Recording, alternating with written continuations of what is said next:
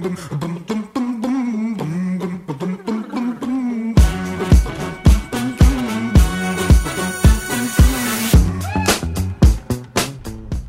welcome to In the Pink, the podcast with me, Natalie Pinkham. Jamie Chadwick. Jamie is a racing sensation. She is making a real name for herself in the all-female lineup in the W Series, and she's recently been appointed as development driver for Williams. So she's getting invaluable experience at race weekends with them. And I managed to catch up with her at the airport coming back from the German Grand Prix. And there was a real buzz about the place because, well, it was arguably the best race of the season so far, but also Williams had just found out that they'd scored their first points of 2019, albeit because of a penalty to both Alfa Romeo cars, but it's got them off the mark, and it was great to have an impromptu chat with Jamie. We had a delay at the airport on our flight home, so we were able to sit down and have a glass of wine and a good old natter. I hope you enjoy hearing all about Jamie's life and her ambitions and how she feels being part of such an important, historic and loved team as Williams. Here she is, ladies and gentlemen, Jamie Chadwick. So here we are at Frankfurt Airport, most glamorous of locations. We've got a glass of wine though, which I feel is well deserved after a long weekend at the German Grand Prix. Jamie, great to see you. How are you? Just tell us how your weekend's been. I'm good, yeah. No, it's been a great weekend actually. I think today, well, we didn't know we had our first points at Williams, but we've just found out we did. So, yeah, like you said, not the glamorous of locations at Frankfurt Airport, but there's a little bit to celebrate for Williams. And, yeah, it was a great weekend for me to be back with the team. I love every minute of this kind of stuff. So, yeah, it was really cool for me. Can you pick up your glass and do a little toast to Williams and Robert Kubica on the first point? There we go. There it is. I think we are possibly the only ones celebrating, or us two. I think the team is still a bit despondent, but I mean, it's a step in the right direction, and I think they deserved it today, big time. I mean, I think the thing is, it isn't the way in which they would want to get their first point of the season, but you could say the same about a lot of people who had a lot of the drivers who had a great race today, or like a great result at least, is that you've got to take it where you can get it in Formula One, and that was a crazy race.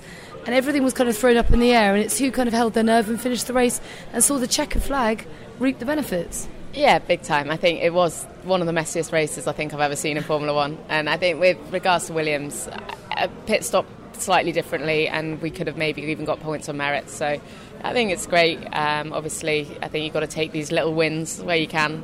And for these guys, they're working so hard. And so for them, today I think will be a bigger deal than they realise. And actually, it's kind of reassuring in a strange way that when I spoke to George afterwards, he actually wasn't happy because he was like, no, we could and should have done more. But he's, as I say, he completed what was an incredibly messy race that both cars could have been taken out at any point. They didn't, they held their nerve. And in a season that has been long and very tough on everyone at Williams, that in itself was a huge achievement. Oh, big time. I think you're completely spot on there. I think for both drivers to finish without any issues over the whole race. I think we saw how difficult the conditions were today. So even for them in the car, even with little issues that they had and they weren't comfortable with, they still managed to keep on the island and finish the race. So I think, honestly, I've been really impressed with the way things have gone this weekend. I thought even it's quite cool for me because I normally sort of sit in the garage with a headset on, but I've got to sit on the pit wall. And so I was sort of exposed to a whole new world of engineers that I'd not experienced before. So I think from my point of view, it sort of opened my eyes to how much these guys do, and actually, yeah, when you get a result like you've got today, and for them having had the tough season they've had, it does make a big difference, and yeah, hopefully the rest of the season can sort of continue in that direction. What did you learn today? Oh, Christ, honestly, so much. I think the main thing in Formula, well, for me anyway, racing and whatever I'm racing in, you don't get exposure to this kind of stuff, and to be honest, I don't think the drivers need to know everything, but if you put a headset on and actually listen to how Formula One teams operate, it is unbelievable. And so for me to kind of just get a glimpse of that and get an insight as to what they're going through and how it all works, it's so useful for me to be able to take that and try and put a little bit of it into place when I go back and do what I'm doing. It's interesting because I went to the Abu Dhabi Grand Prix with my husband as a guest of Red Bull, so I was completely seeing it from a very different mode. I wasn't in work mode, and it was so interesting just to listen to Red Bull's team radio and just isolate them in a race, focus entirely on them and what they were doing, and it did give me such an interesting insight into the workings of a team. Yeah, honestly, I don't think anyone kind of gets it or appreciates it nearly enough. I think when you actually, sort of, like you said, see it from a spectator's point of view, but that's fully immersed in a team, you realise it's unbelievable, honestly. They've obviously got all the guys that they've got there working at the track, but they've also got a load of people at the factory working on different things there that are sort of in communication via radio, so every now and then you're hearing different voices from all sorts of places in the world. So it's incredible. I think it's amazing what our sport is, and yeah, for me to be able to obviously get access to that's just a massive bonus. So just reflect for us, if you will, on when you got asked to be part of the Williams setup and the huge honour that must have been. Yeah, so it's all kind of happened quite quickly. I mean, I've known Claire sort of on and off for a long time. I've sort of always updated her with what I've been up to, but there'd never really been an opportunity for me at Williams. But she'd always sort of kept an eye on what I was doing. And yeah, when I first decided to do the W Series, I don't think she was fully on board with the idea of it. So she came out to Hockenheim with her husband Mark. Mark and I had conversations prior to the weekend. And after the first race, it was kind of agreed that we'd look at doing something, and a development role, academy driver style role would be available to me if I wanted to do it. And of course, for me, that was just dream come true. So it all came about quite quickly after that, and ever since it's been amazing to actually make that first step with the team. Doing a lot of simulator work at the moment, but also to come to the race weekends like this, it's really, really cool. It's such an honour when you consider the history of Williams. Claire is such a great champion of other women, isn't she? Like she's all about the sisterhood. Yeah, exactly. And honestly, I don't think I appreciated it nearly enough until I've actually joined the team. Honestly, as a role model goes, she's fantastic, and really what she's doing with the team now, I think is the most impressive thing, because it's not easy for her. She's not being gifted anything on a plate. She's got to do the hard work, and for me to see that and her to even mentor me as well, it's so cool. And alongside that, I think the first race I did was Silverstone, and it was Frank's 50th anniversary, and really when you see the history of that team, to be a part of it is just such an honour. Now listen, I've got my back to our departure gate, so can you keep an eye on things? It's delayed at the moment, isn't it? I don't think we're going anywhere anytime soon, sadly. We're just snuggling. The red wine. Very nice. Now let's talk about you and your career, and the trajectory that you're currently on is really exciting. And you know, I've followed your career, and you've been guests on Sky Sports many times over the years, and we've always, had our eye on you. That this fresh new talent, female talent, it's very exciting for everyone. But now it really feels like it's coming to a point where you're being able to show the world just what you've got and where you deserve to be. Is that how it feels to you? Yeah, it does. I think the last 6 months especially, I don't know, for whatever reason, right time, right place, it just feels like it's accelerated 10 times.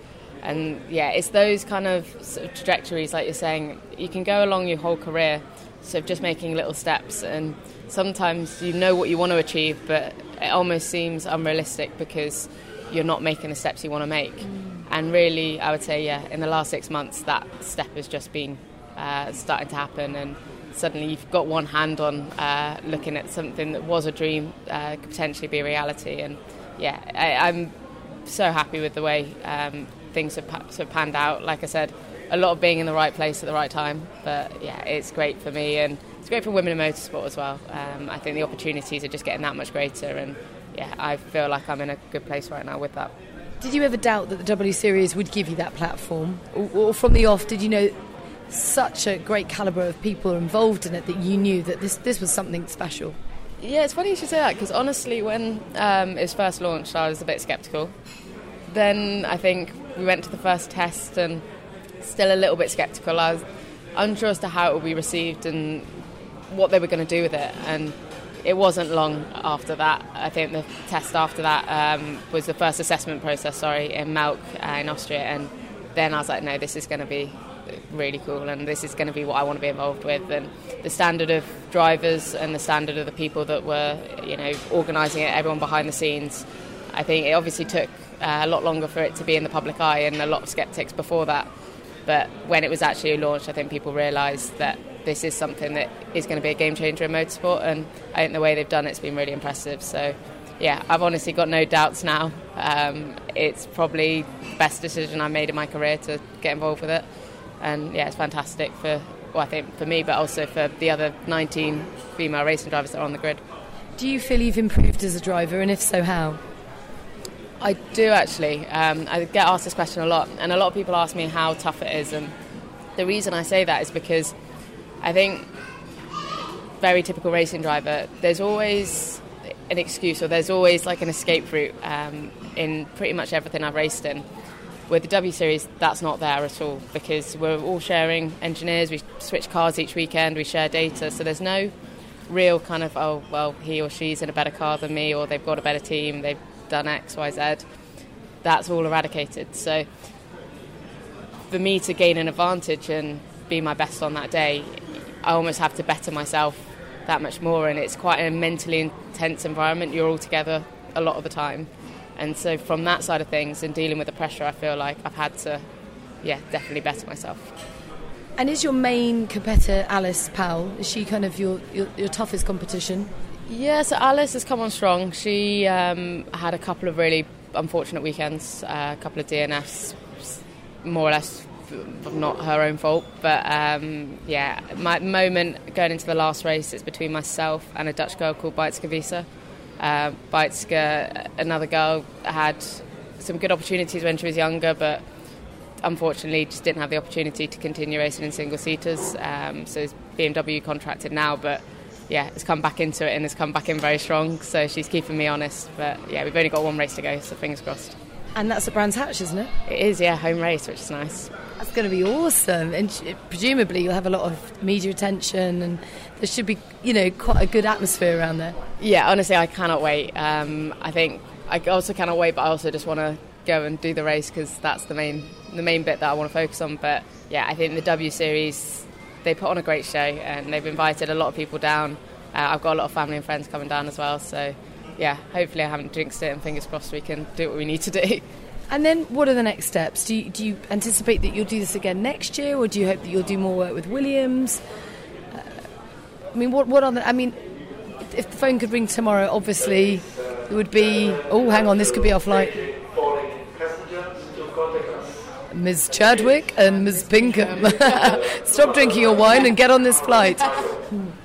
No, I tell you what, it's so funny when you come back on these flights in F1, because you... I don't know how you feel, but you are surrounded by F1 people, and then you get on the flight and you probably nod off because you're absolutely knackered, it's been a long weekend, and then you get to the other end and you're bleary-eyed, you're feeling rough, and it's all the F1 people again, and you're like, hello, making small talk, thinking, I just want and you just want a cold shower and get into your own bed. But I'm not to say it isn't brilliant. In a way it's lovely, because you kind of decompress and you pick apart the race together, and it's your way of kind of coming down from what has been a lot of adrenaline over the weekend. Yeah, it's an interesting one. I've not actually been on one of these kind of F1 flights. I've had it with W Series and Formula E before, where you literally get on a flight and it is the pit lane, and there is not anyone that you look at and you don't recognise, and it's good actually, because these guys all have like travel kits, so I can work out who's from F1 and who's not, so I'm not just going to ignore someone that I've spent a whole weekend with. But I know exactly what you mean. I think from my point of view, my favourite thing to do after a weekend is get away from it, shut off completely, because otherwise it becomes your life and it is quite intense. But yeah, it's quite nice, because everyone here in the airport gets to maybe have a beer and debrief about the weekend. Before we got distracted by the tannoy, I was asking about next steps, so what do you think? Yeah, so I honestly don't know right now. I think whatever I do, I want to make the logical step. W Series now offer super licence points, which is a big bonus. It wasn't something I was looking at maybe doing next year, but now that does make a difference, and obviously it's free to enter, so I don't have to go out finding crazy amounts of sponsorship, because I can focus on what I need to with the W Series. And in terms of the support I have with Williams, that's hopefully ongoing and something that I really, really do relish. And then obviously I've got a relationship with Aston Martin as well, so that's another bonus that I want to sort of continue to exploit and relish next year. You know, I can't see why anyone wouldn't want you. Honestly, you're fast, you're female, you're great with everybody, your feet are very much firmly on the ground. Don't go changing, by the way. For now, I know, yeah. This is the wrong glass of red wine. Diva! Yeah. Why is my flight delayed? Where is my private jet? Oh, listen, I've seen many a petulant little moment in an airport, but that's normally from people in our team. No, I'm only joking. Okay, take us back. Give us some context as to why you are where you are today. When did you first realise and want to go into racing? When did you realise you had a talent for it, for example? Yeah, it's an interesting question because I think, you know as well as I do, in our world, motorsport's quite often, it's a bit of an insular sport, and it's one you only really fall into if, I don't know, your parents were into it before or take you go-karting or whatever. And for me, it was very different. My parents weren't involved in the sport at all. It was my older brother that went go-karting for the first time, that kind of brought it back to the family for the first time, and next thing you know, a bit of sibling rivalry, and I wanted to go. And I was 12 years old, so relatively old in motorsport terms. You'd be signing for Toro Rosso as well. Come on. Yeah, exactly. What was I doing?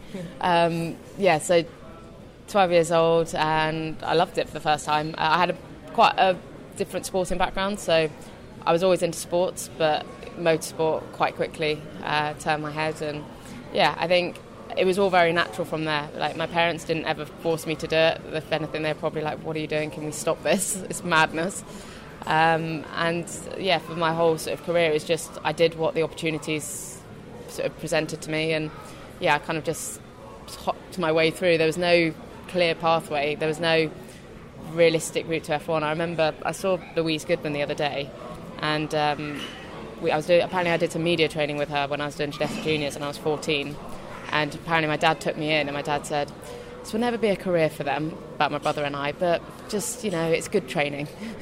And so now obviously I remind him of that, because at the time, like, we never thought it was going to be a career, we never thought it was going to be anything beyond just a hobby. So but now, me to be able to turn something I just loved doing and enjoyed into a profession is, I can't complain at all. And what about your brother? What does he do now?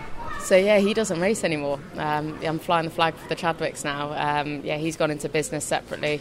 For me, it's something that I've always sort of tried to pursue, and fortunately I've had a lot of opportunities that have allowed me to do that. Well, hopefully he's drumming up a bit of sponsorship for you whilst we speak. What does he make of what you're doing with your life? He's very supportive. I mean, he raced until maybe 2-3 years ago, so he's fairly current. He knows. It's nice actually, because my parents, as lovely as they are, they don't always get it, and it is a world that is confusing. And I think when I've had a good race or a bad race, my mum's my biggest fan, and doesn't matter what I've done. If I've come last, I've done a good job, which is the most annoying thing for me. And my dad doesn't get it, but tries to. And so when I've got my brother there that I can actually just pick up the phone to and have a proper debrief with, it does make a big difference. That's called parental unconditional love. As a mum, you don't care what your child has done, you adore them. But it's so funny, because I obviously feel the same about my kids, and I always remember growing up with my mum, and whatever I'd done, she'd be so immensely proud. Come on, Mum, be a bit more critical. But they can't. It's not in a mum's DNA. You think that's a nice thing, but as any sports person, you're like, no, I've not done a good job today. Stop telling me I have. So. You need your mother's unconditional love. That's your roots and wings in life. So, when did you start realising, actually, I'm pretty bloody good at this, and if I make the right decisions, I can start building a career? Honestly, not until maybe I was 16. So not early days. Early days, it was just, I did it, I loved it, and it was great. I didn't think that was going to be what I was going to do for a living. It was never realistic, if that makes sense. I was always kind of racing in sports cars, and I was like, oh, maybe I could be a factory driver for a sports car team, but something like Formula 1 was never on the table. And when I was 16, I was racing with Aston Martin, and then it was like, actually, this could maybe turn into something a bit more. And then it wasn't until when I was 18 that I first, or 17, 18, that I first started in single-seaters. So really quite late in terms of when I realised that this could actually be a future for me. What do you think your parents wanted or thought you would do? Honestly, I don't know. This is why I am really lucky. My parents never forced me into doing anything. If I wanted to do something, they would have supported me regardless. I think they always knew that I love sport and I was going to probably try to make it in some sport. I think when I was younger, I did want to be a skier, and they're like, well, we can't ship you out to Switzerland for half the year. So, but they would have done their best to support whatever I wanted to have done. So, I'm really, really lucky in that sense. They probably wish that I was maybe a lawyer and making loads of money and funding their retirement, but you will be. Don't you worry about that. What else are you good at? Are you brainy? Would you like potentially a career in law when you're much, much older? No. To be honest, no. I would love to say yes. I really enjoyed school actually, for all the wrong reasons. What did you enjoy about school? The naughty stuff, No, I just hung out with my friends basically, and then went racing at the weekends. Right. So it was quite fun. So you didn't really enjoy school. You enjoyed your mates and racing, and then I played sport, and it was just fun. Yeah. But yeah, in terms of academics, I got through school quite without any issues, but I never really had the work ethic to really go far in terms of being a lawyer or anything like that. I was always the one that was trying to play sport or do something different, and I think I always had a knack with sport, but I don't know what I'd do if I wasn't a racing driver. It's a bit of a scary question actually. Now I remember, you don't have to think about that at the moment, the future's looking pretty bright. I remember you talking to me a year or two ago about Lando Norris and the fact that similar age and that you were a similar ability, a similar talent, which I think, okay, look, you're being modest now, but you were getting similar times to him, but you weren't getting the similar amount of track time. Now that you're doing W Series, do you feel like you are clocking up sufficient amount of laps to get the experience that Lando has?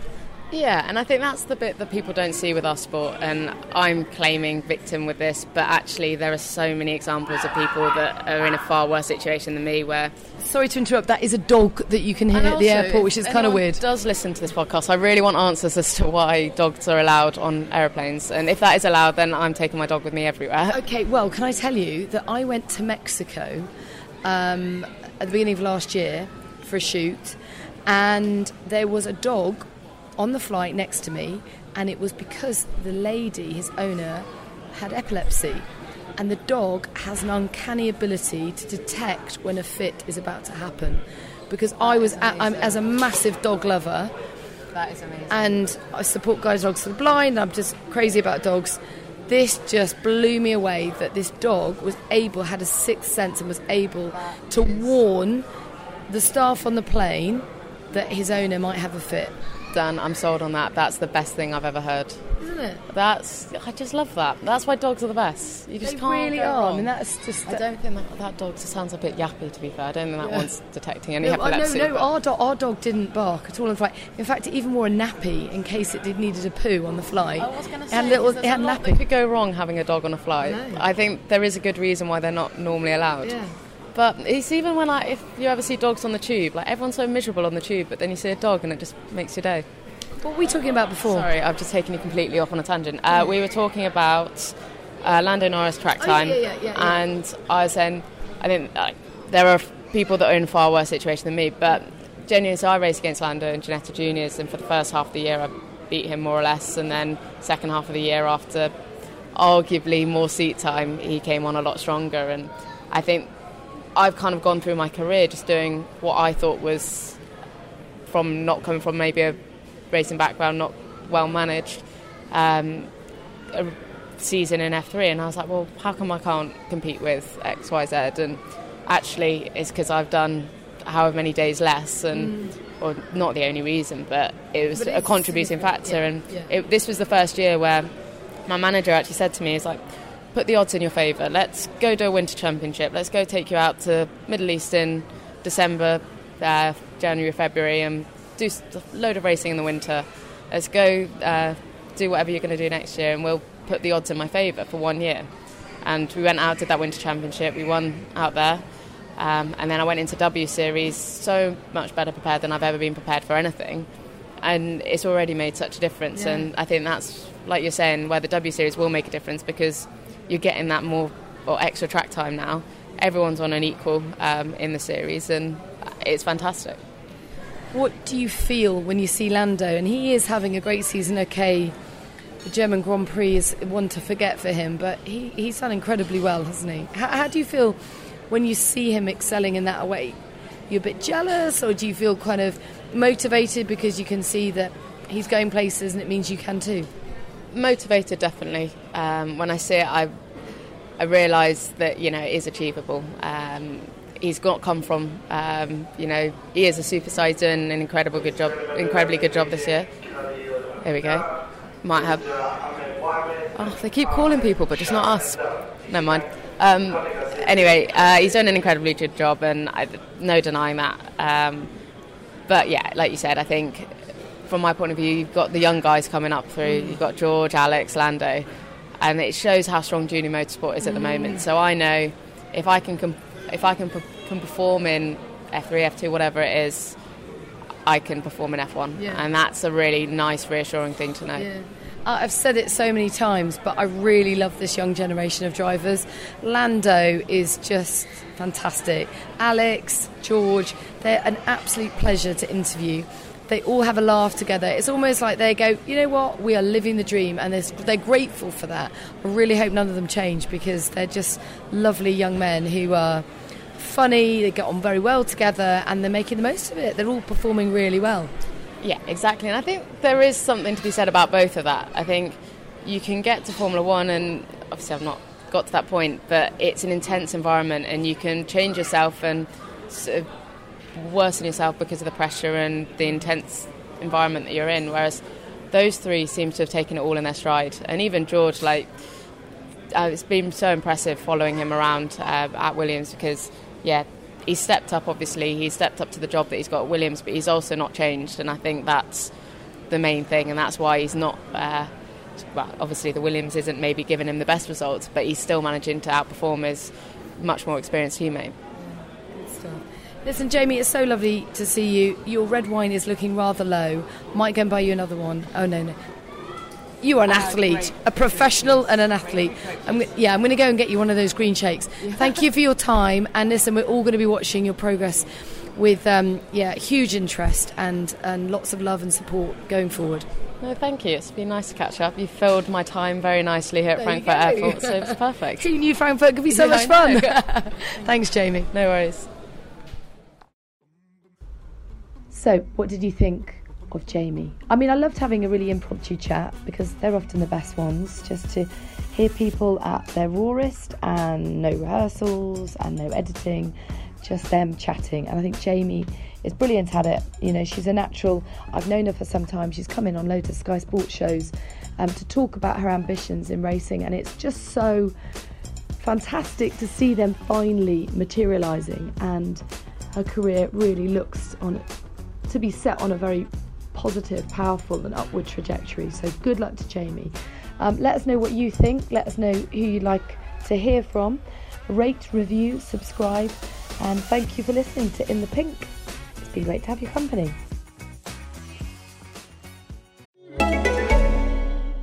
This is Acast Recommends.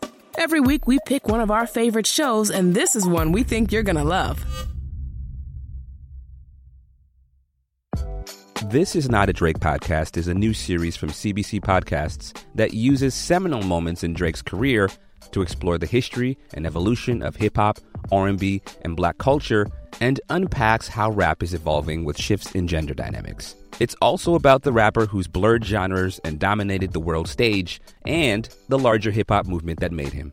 You can subscribe to This Is Not a Drake Podcast on the CBC Listen app or wherever you get your podcasts. Acast is home to the biggest podcasts from the U.S. and around the world. Subscribe to this show and hundreds more now via Acast or wherever you get your podcasts.